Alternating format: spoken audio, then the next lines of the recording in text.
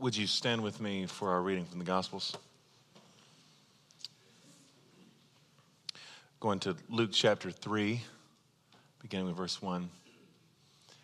In the 15th year of the reign of Emperor Tiberius, when Pontius Pilate was governor of Judea, and Herod was ruler of Galilee, and his brother Philip, ruler of the region of Iturea and Trachonitis, and Lysanias, ruler of Abilene, during the high priesthood of Annas and Caiaphas, the word of God came to John, son of Zechariah, in the wilderness.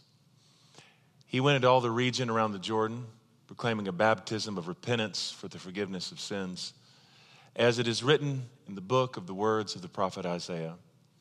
The voice of one crying out in the wilderness, prepare the way of the Lord.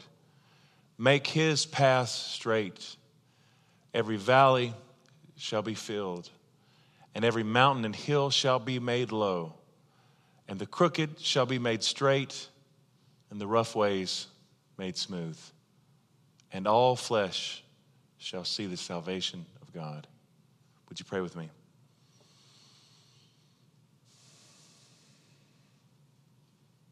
Lord, we know that Advent is always time of preparation, of making space, clearing space, making room for you, making room for the surprise of your presence, making room for the surprise of how you make yourself known in the world. Pray, God, you would give us the grace now by your Spirit to make our hearts ready, our minds ready, our bodies ready. Help us to clear out everything that we need to clear out. Set aside everything that we need to set aside. All of our expectations of how you should move, what we think you ought to do, where we want to see you work, the way we think it should be. Lord, we just pray you would give us the grace to set all of that aside, and that today, this day, we would prepare the way, that we would make the roads straight for our God who's coming once again. In the name of the Father, the Son, and the Holy Spirit. Amen. You can be seated.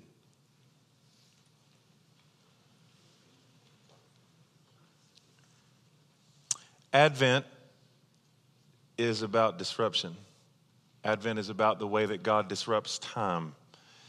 Advent is about the way that God disrupts social order. Advent is about the way that God disrupts systems and structures. Advent is about the way that God subverts principalities and powers. Advent is about creating space for the way that God turns things upside down. Advent is about expecting the unexpected. In this text from Luke, it begins by giving us an account of rulers that for us now are only a footnote. People like Pilate, people like Herod, who according to the order of the day seem to be in charge. These are the people who seem to be running the world. And yet in the midst of that, these people who were of great influence and affluence, the real story is about a man, a prophet of God, who comes to the wilderness, who comes to an obscure place, and who's proclaiming this message to prepare the way of the Lord. Prepare the way of the Lord and make his path straight, John said. Every valley shall be filled, and every mountain and hill shall be made low. For those of us who learned this in the King James, every valley shall be exalted, and every mountain and hill shall be brought low. So I'm thinking that as we once again enter into this Advent space, and we hear the proclamation that God is coming, not just that God has come in the past, but that God wants to come again now, that he wants to make himself known in our midst now, in our city, in our community, in our world, that he is coming again, all of that. That whether or not this is good news depends entirely on where you're standing. Because keep in mind, Advent is disruption. Advent is about preparing way for the disruption of God. Whether or not this is good news has a lot to do with whether or not you're standing on top of the mountain or whether or not you're in the valley. Because if we're standing on the mountaintop, the proclamation that we hear is God is coming to shave off the mountains. God is coming to bring the mountains low. The proclamation of Advent that God is coming is not especially great news when you're on the mountain and it feels good and you're comfortable and you like it, because it means you're going down. But on the other hand, if you are in the valley, this is very good news. Because in the same way that God is coming to bring down the mountains, he will exalt the valleys. And so from a low place, the announcement is that we're about to be lifted. Incidentally, this is really not so much what the sermon is about, but it's so weird for me still how this works in my own life, because the very moment I've been on the mountain for about 5 seconds and life starts humming, and I feel like I've got a handle, I feel like I've got a sense of order and control. I have this moment where inevitably, no matter how low I've been before, and no matter how low God has to go to bring me up, after a couple minutes on the mountain, I always think, I got this. Do you do that? I got this. It's fine. Lasts for about 5 minutes until now you're in need to be brought low again. So because we know God opposes the proud but gives grace to the humble. So once again, God can exalt us so that he can be the one who lifts us up. So that once we get there, we won't be dependent and relying on him, and we'll need to be brought down again, and it starts all over. Am I telling the truth? That's a cycle. That's the way it happens over and over again. It's the way it happens throughout history too. Whenever God comes, he brings the mountains down, he exalts the valleys. And in a world where there is such inequality between gender, such inequality between based on where you live, where you're born, so often determines whether or not you live or you die. In a world with such inequality, where we are in such uneven spaces, the way that this proclamation that God is coming will land in us is going to be very, very different depending on where we're standing. I've been in Ireland this past week speaking. A couple other things too. I also did see U2 the last night in Dublin. Just a footnote, which if you don't believe in the resurrection of Jesus, if you saw U2 in Dublin, you would believe, you would be convinced, it would make a believer out of you.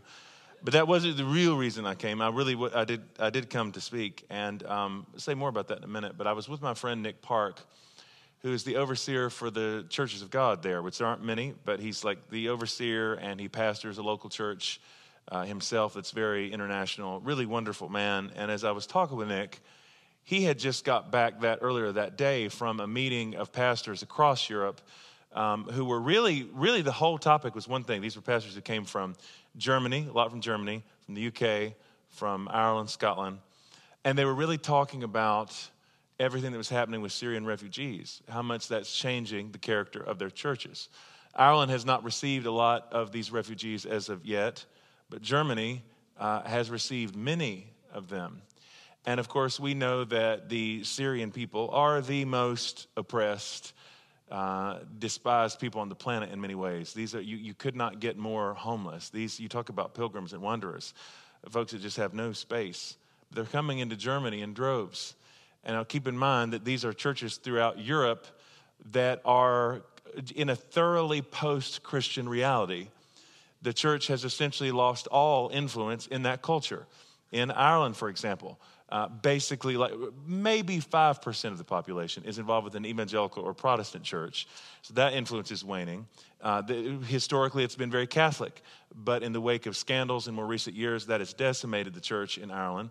So you have these beautiful facilities, you have these grand cathedrals, all this history, all these monuments, all these markers, but a church that has next to no influence over culture that's being pushed increasingly underground. In fact, most of my friends I was with this week who are in full-time ministry, really they cobble together 3 or 4 jobs for a salary, or they're by vocational work at a job outside of ministry altogether or raise support, but almost nobody is able to make a living off of it because the scope of the church is so much smaller. So to bring that around to Germany, in these churches that are now, a lot of them have wonderful buildings, but are very small, less than 100 people. One pastor, for example, told about how in recent weeks his church had almost doubled because of the refugees. They picked up like 30, 35 people. So for them, that was essentially doubling the church. Now, I'm imagining here, filling in some gaps, that when you're in a post-Christian culture where there's not a lot of influence and it's very difficult to kind of reach the people around you in your same social sphere, I wonder if it makes it more easy then, if you're more inclined to go run for the people who don't have a place and don't have a home, and to welcome them in. At any rate, they're seeing this tremendous revival. They're seeing God do this extraordinary work. My friend Floyd McClung, who's been a missionary for 60 years, for many years in Amsterdam in the Red Light District working with hookers, incredible story about how God used him there, years in Afghanistan.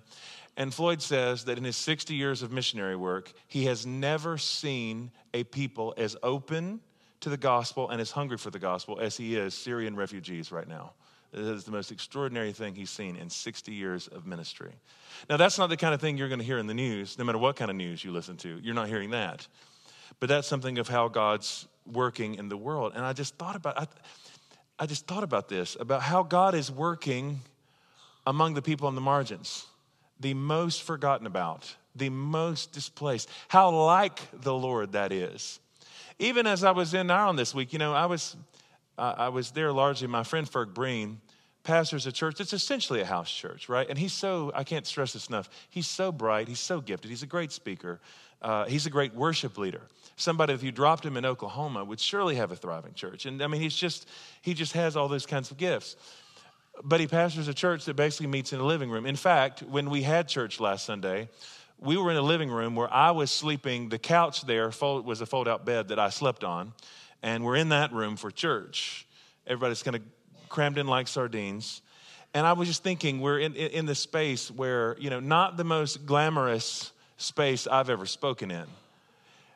But has the presence of God ever been richer than it was there? The way that we were encountering the Spirit.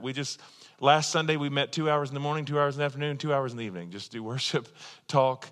And the way that God was moving in this sense of a church, that it's not underground like they're in fear and terror. It's not like the gospel's not public, but they are kind of underground and they don't have any influence, and it's like they're having to reinvent from the margins.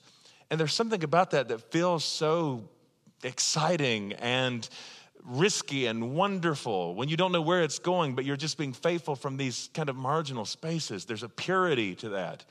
Monday night, I was actually speaking in a pub, which I have to say, again, not the glitziest stage, but easily one of my favorite speaking opportunities I've ever had. That's the truth. They had rented the downstairs of a pub, and it was funny, too, because while I was talking, they shot video on this and were showing me later. It was really funny because this place has all these craft beers. So the bartender's just, going back and forth, pouring the beers and taking them out to people. That's all happening behind me while I'm speaking.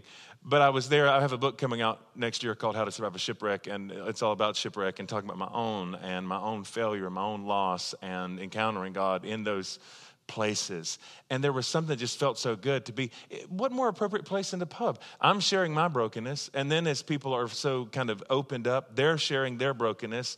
The questions, the conversation, it was extraordinary. And I thought, I've never felt more at home than in this very foreign space, speaking in a pub right now. It was just wonderful. And I don't know, just all of that, it just keeps bringing this around for me, this sense of like, what does it looks like? Because I think especially our brothers and sisters in Europe are pioneering this for us. They are further into this post-Christian reality that we are heading into. And they're already figuring out how to carve out space in places that we have not been. We, especially those of us in North America, are so used to being in the place of influence and affluence. We're so used to everything coming easy. We're used to, you can almost just put up a tent and have a mega church and it be relatively easy. We're used to, beyond the church, we're used to a certain kind of cultural influence. Even those who are the poorest in this room, listening to me right now, are so much more wealthy than almost anybody living in any other part of the world. We're so used to all of this. We're used to things coming so easy. We're used to being the biggest and the best and the brightest. And now we're in this season. I don't know how this feels for you, but has there ever been a time in America in particular where things feel more unstable than they do right now? It feels frightening. We've never seen anything. None of us have lived long enough to see anything like what we're seeing right now with these mass shootings. We've never seen anything like it. And there's this hope, right, that something will turn the tide. There's this hope that somehow we could return to a place of stability. It feels like at times we're losing our grip.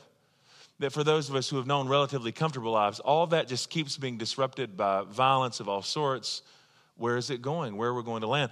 I would love to be able to tell you that it's going to get better before it gets worse. But my sense is, and I don't want this to be prophetic, but what I feel very deeply is that that's not the case. I think we're only going to see more violence. I think we're only going to see more chaos. And whether you want to hear this or whether you don't, no matter who we elect this year, it's going to be the same. Once that kind of horror is unleashed in the world, it is not easy to put back into the box. There is a certain kind of chaos that is with us. And the fact of the matter is, there has never been an empire in the history of the world, no matter how great it was, no matter how prestigious, no matter what military might, no amount of wealth or prestige. There has never been an empire that has not eventually fallen. Everything that rises must one day fall. If you don't believe that, look at the Roman Empire. Indestructible. But there has never been a civilization, there's never been a social order that has been so big and strong that it stays on top forever. It just does not happen. Some of this isn't prophecy, it's more like physics, right? What goes up must come down. At some point, it just happens.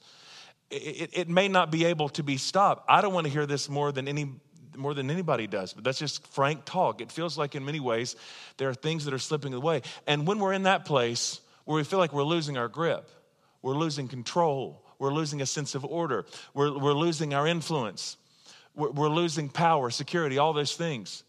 What we want to do, of course, is to grasp for that. This is unfair. This cannot happen to us. It could happen, horrible things happen around the world, but this can't happen to us. This cannot be. And yet it seems like sometimes the more and more we grasp for that, the more desperate it becomes as we try to work against it in some way. Where is it all going? What's happening? I just think the further we lose control, the more and more we lose our sense of order, the more and more the church loses its voice, which, in many ways, maybe another story for another time, I'm just not nearly as bummed out about. I actually think that the more clear the contrast becomes between light and darkness, the better the opportunity is for the church to be the church. The church never really does well when we have a lot of power. Don't know if you've noticed. We don't know what to do with it. You give us power, you give us too much influence, we don't know what to do with that. God operates best from the margins. It's from the margins that God is always coming and working and surprising. This story, once again, everything about Advent is about how God comes and sneaks in and works in surprising ways. The trouble with us who have lived in a very tightly ordered world is that we're past the sense that God can surprise us. We think we know more than we know. We think we know more than we actually know about God. We think we know more than we actually know about how the world works. We're beyond surprise. Even Advent and Easter, I think, for that matter, in the church, can often feel kind of anticlimactic because we know the end of the story. Oh, we're going to light our Advent candles. Well, guess what? By the end, they'll all be lit and Jesus will be born. We know this happens. We already believe that. When it comes to Easter, by the time we get to the end, a little anticlimactic sometimes because we already know he's risen from the dead. We're past surprise in some way, We have this sense that somehow we have a handle on all of it. What's so unfortunate about this is that when we become the kinds of people who think that we know too much, that we think we're somehow past the surprise, even while we're sitting here and we're listening to messages about Jesus and Advent and incarnation and all that, in a weird way, we're sort of inoculating ourselves against the capacity that God might do this again. It's troubling when we think we know more than we actually know. Let me put it like this. So we have these accounts over and over again in the Gospels, right? Where we see that the people who studied the Bible the hardest, they spent the most time learning about God, oriented all of their lives around Scripture, looking for the Messiah to come. And who missed the Messiah the most brazenly? Then the people who were looking, searching, could do crossword puzzles with Torah law, right? And yet we think we're so much more enlightened. We have podcasts. We have so many books. We have seminaries. A lot of you have been to Oral Roberts University. I've been to seminary too, right? We have so much training. We think we know how the story ends. We think we know where it's going. We think we know everything there is to know about God and the world and all that. Where we think that if God's going to come in our time now, if God's going to interrupt our space now, we think it's not going to surprise us. We think we understand it. We think we have our minds around it. The bad news for us is Whenever God appears, it is always in the places that we least expect. Whoever God works through, it is always through the people we least expect. Whatever God does, I promise you, wherever God comes from, it's not in the place that you're looking now. Because that's just the way it is. Anybody hearing what I'm saying? The moment that you think you have it understood, the moment that you have these firm expectations, God is guaranteed to blow those things up. It's just what God does.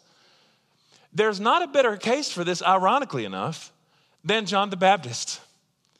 Now, John is fascinating to me, really one of my favorite characters in the New Testament. You have this man who now, I'm going to speak as a Pentecostal here. You talk about being full of the Holy Ghost. You talk about being full of power. This is how full of power John the Baptist is. When Mary comes to visit Elizabeth, and John is still inside Elizabeth's womb, he leaps inside of her. I mean, Jesus is not even born yet, and he leaps. Now, think about that. So, he didn't yet have rational thought. He had never opened his eyes. He didn't have words, and he recognized Jesus inside the womb. That's a next level anointing right there, people. That's Holy Ghost power. Is when you recognize Jesus when you're still inside the womb. You don't get more powerful than John the Baptist. You don't get more anointed than John the Baptist. As an adult, he's the first person to recognize Jesus for who he really is. He's baptizing people along the River Jordan. And when Jesus comes, John's the one who says, "Behold the Lamb of God who takes away the sins of the world." John is the one who recognized Jesus when nobody else recognizes Jesus. He's the one who discerns what God is doing and how God is present when no one else is able to discern it. And yet just a couple of years after, John the Baptist recognizes the adult Jesus and says, "Behold the Lamb of God who takes away the sins of the world." He himself is in prison. And he has this moment where he sends his disciples to Jesus. And they come and they say, "Hey, Jesus, John the Baptist sent us. You may have heard he's in jail. He has a question. John wants to know, are you actually the Messiah? Are you really the one who's coming, or should we be looking for somebody else?" Now, that's the one who recognized Jesus in the womb. The way I always read that story before is I read as a story about how, everybody doubts. Everybody has a doubting season. That may be true, but I don't really think at this point that's what's happening in that text. We think John the Baptist was probably part of a particular religious sect called the Essenes. These were devout Jews who left the city, went into the wilderness, specifically to the Qumran community where we found the Dead Sea Scrolls. John was likely one of these people. We might call them monks. There were these strict ascetic practices. They were denying themselves. They were studying texts day and night. They were all about ritual purity. And they were looking for a Messiah that would come and restore that kind of ritual purity to Israel, that would bring that kind of cleansing, get people to follow the law again. I think what happens with John is not so much that he just doubts in the way that everybody doubts. I think that even though John was the person who leapt inside his mother's womb the moment Jesus appeared, and even though John was the person who recognized Jesus as an adult when nobody else recognized him as the Lamb of God who takes away the sins of the world, I think even John had his own expectations for what kind of Messiah Jesus was going to be. And now he's hearing reports about who Jesus is hanging out with, how he's spending his time around the table and who he's spending that kind of time with. The disreputable people. Jesus is at work among the margins. Jesus is at work among the outcasts of society. He is not putting together a military movement that's going to overthrow Rome. He's not putting together a temple movement that's going to restore ritual purity. He seems to be bucking those laws even worse. And I think John gets so disillusioned because Jesus isn't meeting the expectations for the kind of Messiah he thought he would be, that's what produces the moment where he says, "Are you really the guy? Or should we be looking for somebody else?" So to bring this full circle, if John the Baptist, who recognized Jesus in the womb and was the one who said, "Behold the Lamb of God who takes away the sin of the world," ended up doubting Jesus and almost missing what God was doing in the world through Jesus because he didn't fit his expectations, how much more so do you think that you and I are occupying the same space? How wrong are our expectations? How much are we setting ourselves up for disillusionment in all the ways that we think we understand who God is and how God's going to work in the world? We think we understand who God is and what he's up to. We think we know what kind of move of God we need. We think we know where God is supposed to show up. We think we know what God is supposed to do. What if, like John the Baptist, that our own expectations are actually crippling us for what's coming? Because whenever God comes, this is again is what Advent is about, it's guaranteed to bring disruption. The mountains will be brought low. The valleys will be exalted. It will disrupt the social order. It will disrupt life as we know it. It will disrupt the world as we have understood it. If John the Baptist almost missed it, how much more so are we? I wonder where in my life right now God is at work in the margins, and I'm just not looking for him. I wonder where in my world right now God is at work, that God is coming, but I'm unable to discern it. I wonder what in the days ahead it's going to look like for us who have thought we had a firm grasp on how it is that God is supposed to work in the world. I wonder how it is that God wants to astonish us even now. I wonder how it is that God wants to shatter our expectations all over again. The thing about it is, while we know that John the Baptist has this kind of disillusionment with Jesus, this doubt that comes later because he's not meeting his expectations. That's not just the story of John the Baptist. That's true for everyone who follows Jesus in the Gospels. Because all of them had some sense that Jesus is the Messiah, Jesus is the anointed one, is going to restore Israel once again as a nation state to a kind of place of prosperity and prominence. They believed they were going to get out from under the thumb of the Roman Empire. I don't know why I feel like leaning into this so hard in this service, but please keep this in mind. They thought this because they were reading their Bible and they knew those texts. This is what it will look like for God to come in power. This is what it will look like for the Messiah to come and restore the kingdom of Israel. They were quoting Bible verses they thought they knew. And everybody gets disillusioned with how he dies. That's the moment when it seems certain that he must not be the person. Because in the kind of death that Jesus dies, it's so disreputable, it's so lowly, it's so despicable in human eyes. Surely this is not the one. I know it might seem a little strange when we're talking about Advent to be talking about the cross. And yet, in this service, like we do every service, we will end by coming to the table of God. And there are ways that these things are deeply related. It is the cross, more so than anything else, that brings the fulfillment of this Advent message. That how God works is going to be messy, disruptive, surprising, is going to utterly defy our logic, our reason, our rationale, our expectations for how he should work. Reading an excerpt from this book, Unapologetic, Why Despite Everything, Christianity Can Still Make Surprising Emotional Sense. That is a great title. Francis Spufford writes this about the crucifixion. Daylight finds him in a procession again, but this time no one could mistake him for a king.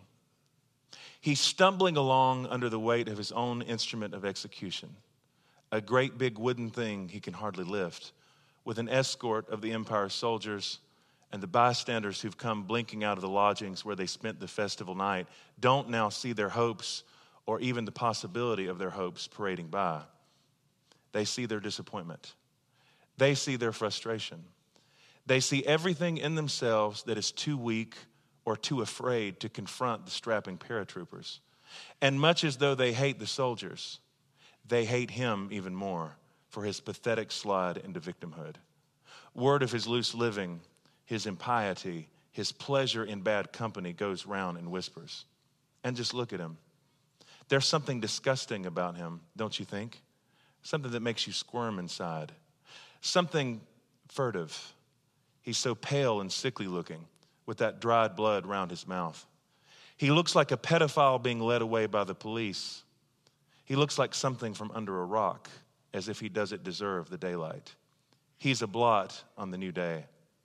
Someone kicks him as he goes by, and whoops, down he goes, flat on his nose with the cross pinning him like a struggling insect. And let's face it, it's funny. Yeshua, Jesus, is a joke. He's less a Messiah, more a patch of something nasty on the pavement. And as he struggles on, he recognizes every roaring, jeering face. He knows our names. He knows our histories. And since, as well as being a weak and frightened man, he's also the love that makes the world, to whom all times and places are equally present. He isn't just feeling the anger and spite and unbearable self-disgust of this one crowd on this one Friday morning in Palestine. He's turning his bruised face towards the whole human crowd, past and present and to come, and accepting everything we have to throw at him, everything we fear we deserve ourselves. The doors of his heart are wedged open wide, and in rushes the whole pestilential flood, the vile and roiling tides of cruelties and failures and secrets. Let me take that from you, he is saying. Give that to me instead. Let me carry it. Let me be to blame instead. I am big enough. I am wide enough. I am not what you were told. I am not your king or your judge. I am the father who longs for every last one of his children. I am the friend who will never leave you. I am the light behind the darkness. I am the shining your shame cannot extinguish. I am the ghost of love in the torture chamber. I am change and hope. I am the refining fire. I am the door where you thought there was only wall. I am what comes after deserving. I am the earth that drinks up the bloodstain. I am gift without cost. I am. Before the foundations of the world, I am. God is coming once again, but he will come in the same way he always has, in a way that's guaranteed to defy every single one of our expectations, in a way that will surprise us, astonish us, baffle us, trouble us. God is coming, and he's bringing disruption. The question for us as we enter into Advent is whether or not we will make room for the disruption, whether or not we are willing to expect the unexpected, whether or not we're willing to yield our expectations and be awake and alert again for the God who's promised to come, but in ways that are guaranteed to defy our expectations. Stand with me if you would. Let's make the table ready. Thanks for listening to this message from Sanctuary Church. If you're in the Tulsa area, we invite you to attend one of our weekend services at 5 p.m. on Saturday, 9 a.m. or 11 a.m. on Sundays. And if you would like more information on who we are and what we're about here at Sanctuary, or to give online, please visit our website at sanctuarytulsa.com, or you can download our mobile app from the App Store or Google Play. We hope you'll join us again next time. Have a great week.